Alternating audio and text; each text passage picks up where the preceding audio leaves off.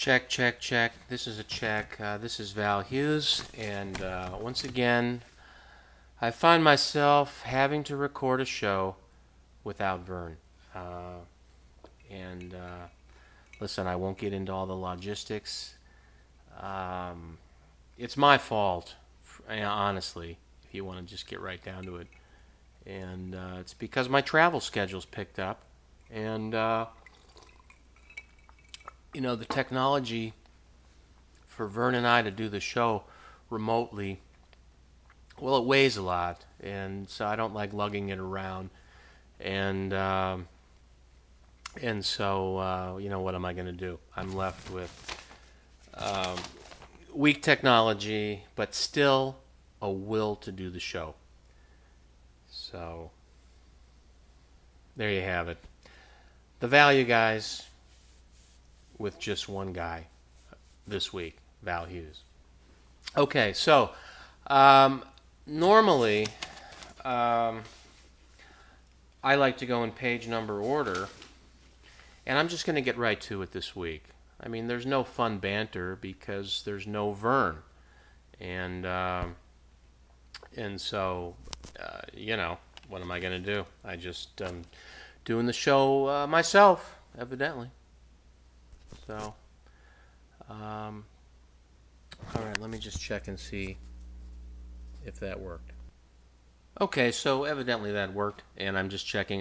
Once again, I'm recording on my iPhone. That's not a plug, just a reality, and it seems to be working just fine. Okay, so let's see, I'm all out of order here. Okay, let me do the beginning of the show. This is another edition of the Value Line Observer with the Value Guys. I'm Val Hughes, and we are 25-year Wall Street veterans who have changed our voices, taken on secret identities, and gone underground to bring you our candid views on a handful of stocks out of each week's Value Line Investment Survey.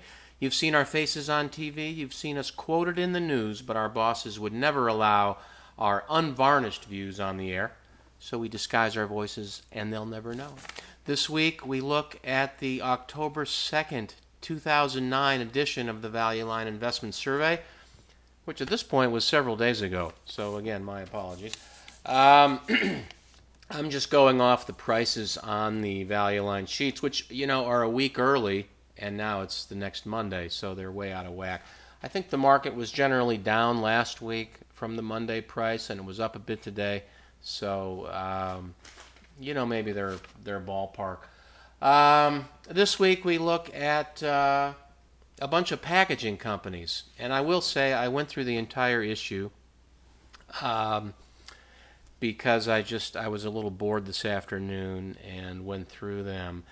And it was a bunch of stuff that to me looked overpriced. There was a bunch of home builders, and I own one, MDC. The earnings are not quite there. These things are trading at pretty high multiples because of the expectation that business is coming back next year. And for a lot of businesses, I'm sure that's going to be true, certainly in a lot of consumer non-discretionary and that sort of thing. Needs not wants is obviously coming back, and it never was gone. But in home building, one of the problems, I think, is simply that the recession's over and all that, but balance sheets are impaired.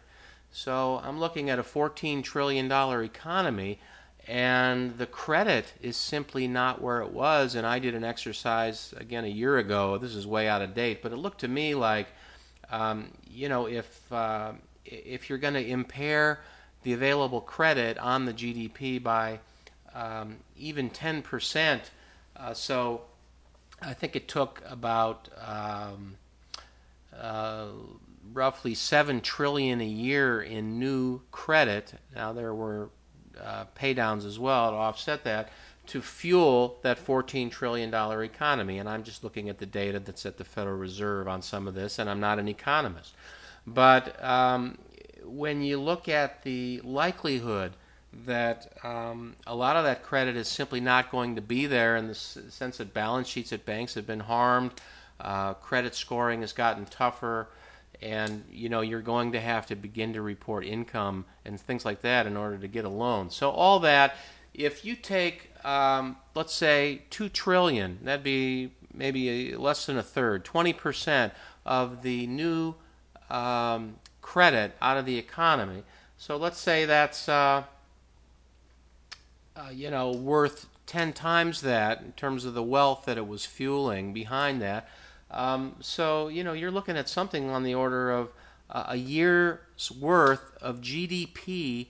That now, of course, the value of America is many times 1 year's GDP, and we could debate that.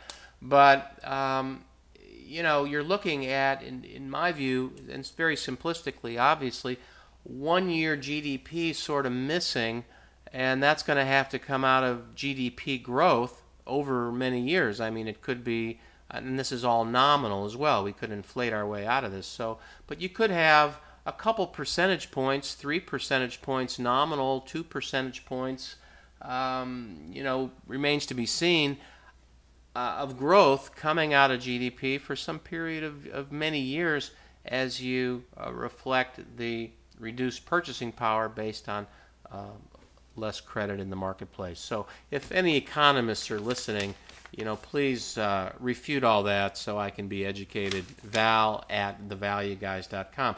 But because of that, I'm not that excited about the home builders, I guess, and they're all trading at about 40 times earnings, or in some cases, well over 1 time sales, which when an industry is so beat up as home builders and they're trading at over 1 time sales, in a universe that I need to winnow down, I just pass. I mean, that's the beauty of being a value investor. If it's too expensive, I don't need to know anything else. I just move along, and you don't have to swing at that one. That's the way I look at it. There were a bunch of power companies, and we were actually talking about that industry early in the year when, the pundits believed that the economy was simply going to cease operating. But they've all run now, and again, there was a way to invest in this area of the fear that nothing was going to return, and we had some of those recommendations, as others did.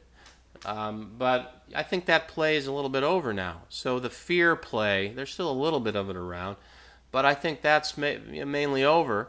And if you look at the value indices, I mean, it's been a stellar year for the kinds of things that got low price to book ratios, because those are the kinds of stocks that end up in the Russell value indices. That's just basically a sort on price to book.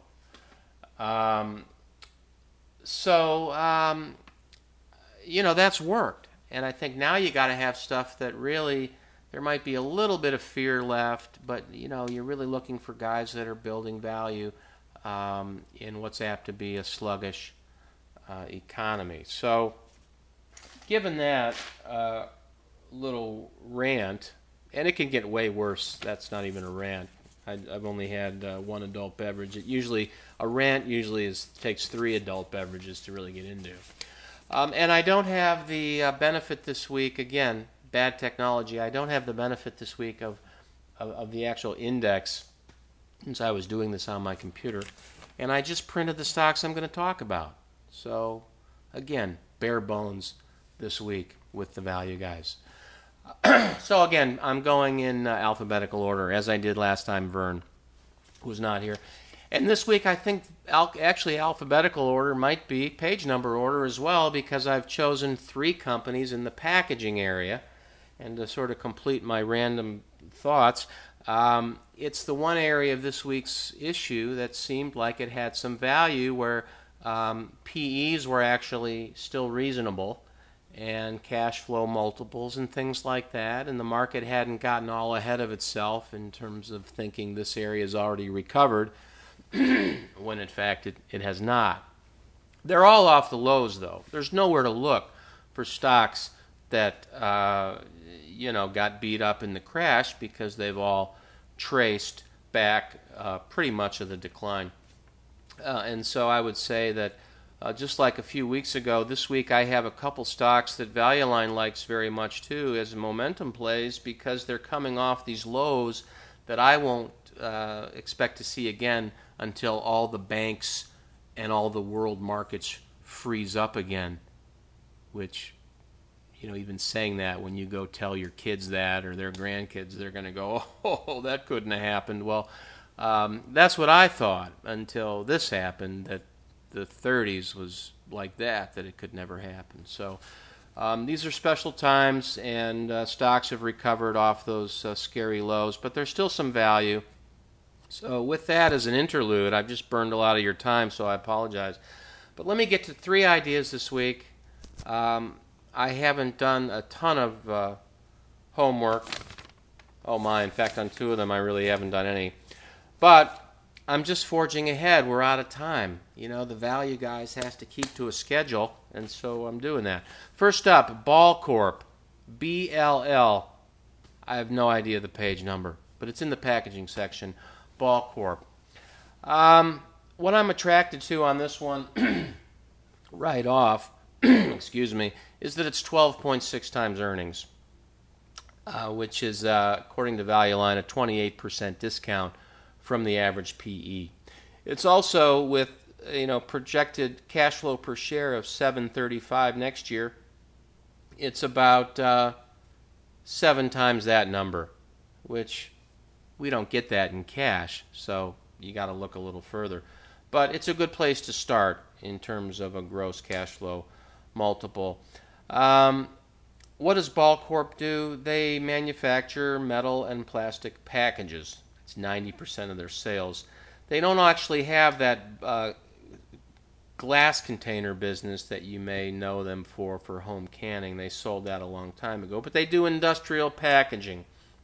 And the thing about industrial packaging is that there's a safety element and a freshness element that really can make or break the value of the product that's being packaged. And therefore, if you're really good at it, it's not a commodity. There's technology involved in keeping the products safe and fresh as they get to market. And so that has value. These guys have put up, for what you might think is a volatile business in terms of end market sales for goods, they put up a very consistent return on capital going way back.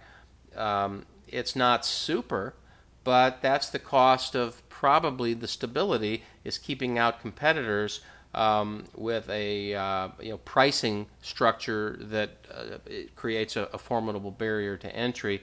In the sense that they're earning low teens on capital, which again at their size, $7 billion in sales, it's not like somebody's going to start a company and compete. So that's a pretty effective barrier. And their operating margin, again, low teens. So my suspicion here is you've got this comfortable oligopoly where everyone knows what they all do well. It's hard. You can't possibly have a new entrant in the business. And so it's all very comfortable. They leverage up a little bit. They're 5 times coverage, 5 times their interest is earned in operating income. And their operating margin is so stable that if I were a banker looking at their financials, I would be very comfortable that their balance sheet is not over-leveraged and the risk of default on any of their debt is very low. So I don't see an interest rate here, but let's see, long-term interest $131 million, long-term debt $2 billion. So I'm just back of the envelope. That looks like around 5%, a little above that. So that's not too bad in terms of a cost of a component of your capital, and it allows the equity holder to get into the mid-20s on equity, and these are recession years. A couple years ago, they were in the 30s at peak, and that tells you something about the nature of their business, whether it's the stability that allows you to have the leverage that leads to that return on equity is, sometimes a part of the story that people overlook. Also, they're wise users of capital. One way they keep their high returns on capital is they don't just spend CapEx for no reason, which some companies do, and they begin to erode their returns. These guys don't. When they don't have a use for capital, they buy shares. In 2003, the share count was 112 million. Now it's 92 million. And again, what's that? A quarter of the float over a 8-year period. Pretty good.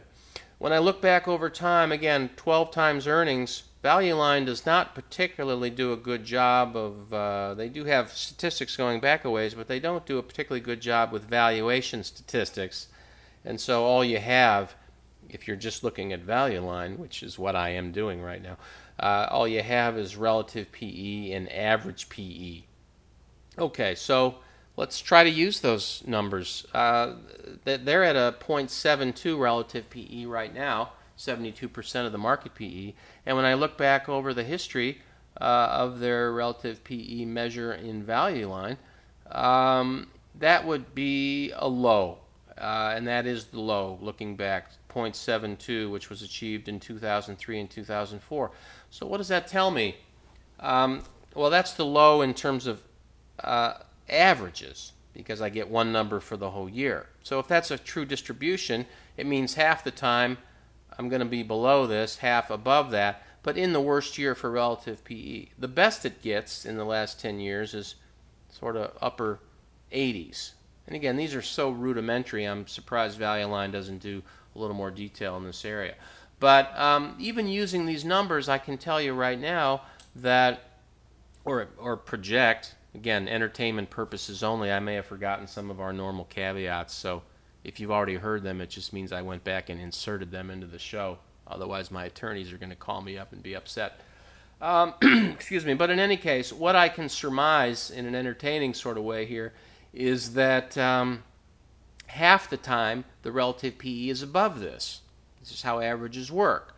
And then I might surmise that from here, revenue growth is going to be okay because we're in a recovering economy and the natural direction is up. Remember, population growth times productivity growth is growth in world GDP. So if you think either of those numbers are going down, maybe you want to back away right now. But this particular company, I think, seems pretty dialed into the packaging needs, and to the extent that things need packaging.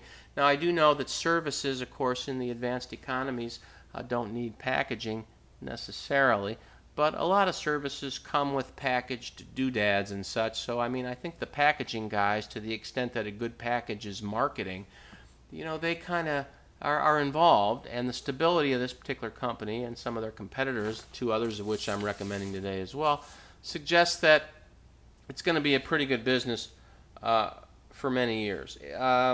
According to Value Line, business is, and I really haven't done much work this week, so I'm just glancing through here, but business is pretty good. Let's see, things are a little slow in Europe. Look, the stability of their numbers speaks for itself. Pricing remains sound, and of course, when you get into issues of,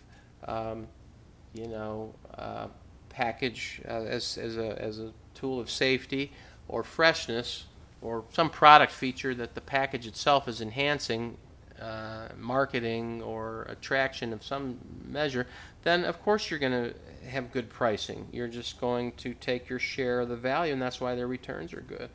Ball is continuing to solidify their operations. Value Line is raising estimates. So, this is rated 2 by Value Line, so they like it too. I like it, which again, it's the momentum that gets Value Line and me on the same page during this period. That's it. Ball, BLL. I don't know the page number. Check it out. Next up, Bemis. BMS. Don't know the page number. Sorry about that. This one is also a packaging company, and it's got many of the same attractions as Ball in terms of stability, and their margin is right in the same ballpark, around low teens and such. They're not as big. They're half the size, $3.6 billion in sales. Ball has $7.4. That might help explain why their return on capital is 10% instead of Ball's 12%. Okay. And then they don't lever themselves quite as much. Ball is 61% debt to cap, which I suggest is still well covered because of the operating margin, and their interest rate is low enough so that creates a nice coverage. In this one, their debt to cap is 27%, so their coverage is about 9 times. So again, you don't have much to worry about on that front. The 10% return on capital versus Ball's 12.5%. Again, I'm not a student of these companies so much as I'm just reading Value Line here after work, but my guess would be that's an economies of scale issue in terms of Ball being twice the size of Bemis. Now, Bemis, they do something a little different. They are a major manufacturer of flexible packaging products and pressure-sensitive materials. So they do high barrier, polyethylene, and paper. So that seems pretty technical. Primarily serving food, and they do 36% internationally. So, that seems like a pretty high-level use.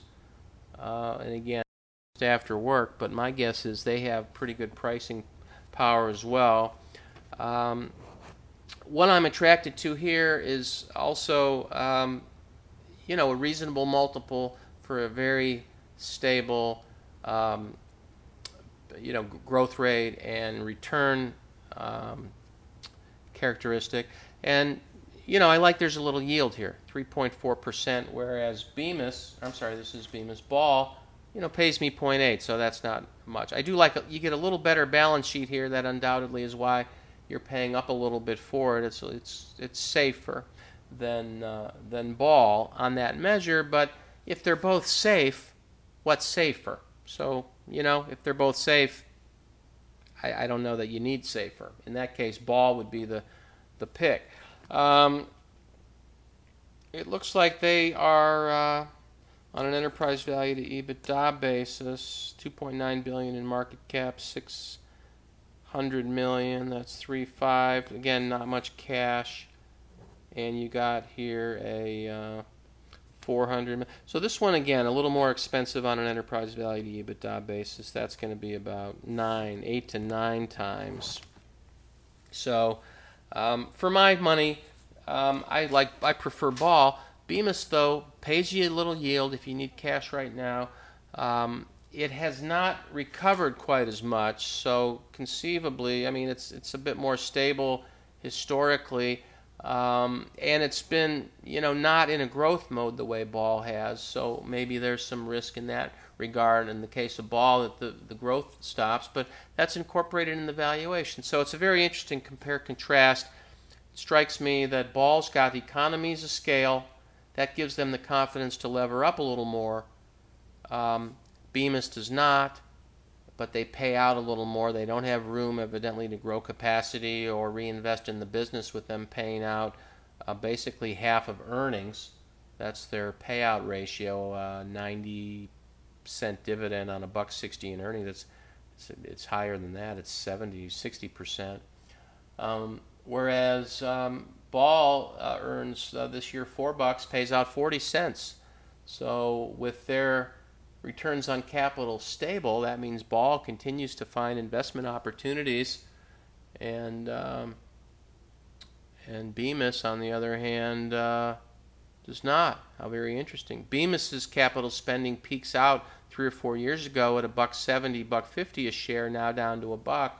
Ball, their peak was 305, but they're right now projected for next year to be at 270.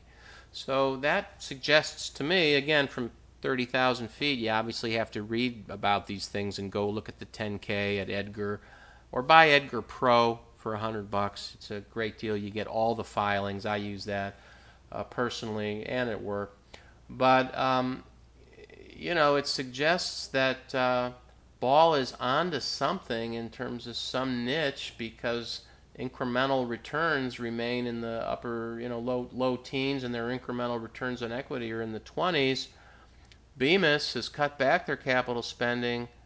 Their return on capital is sluggish. So, I might be talking myself out of Bemis.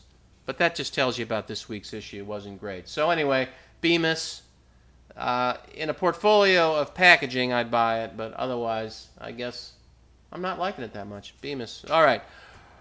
Finally, a stock I've never heard of, and it's a very unusual stock for me to like, in part because the chart is so strong, and while I'm not a technician by any means, if something's going up for a while, it strikes me there's a lot of, a lot of, basically expectations of growth that probably are overbought at that point.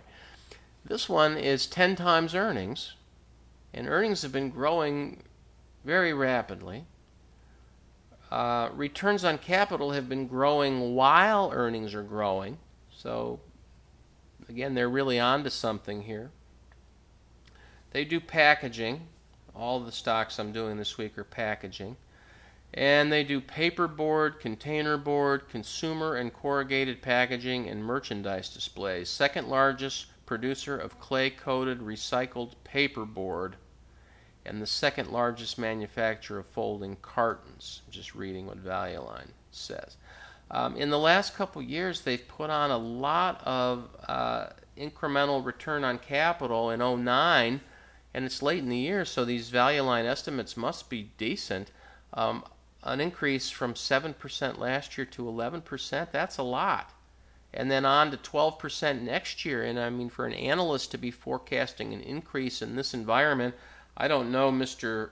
Craig Sirois, who wrote this week's commentary here, or presumably these are his projections, but I think he's got to have some confidence based on something for that to be showing a sequential increase.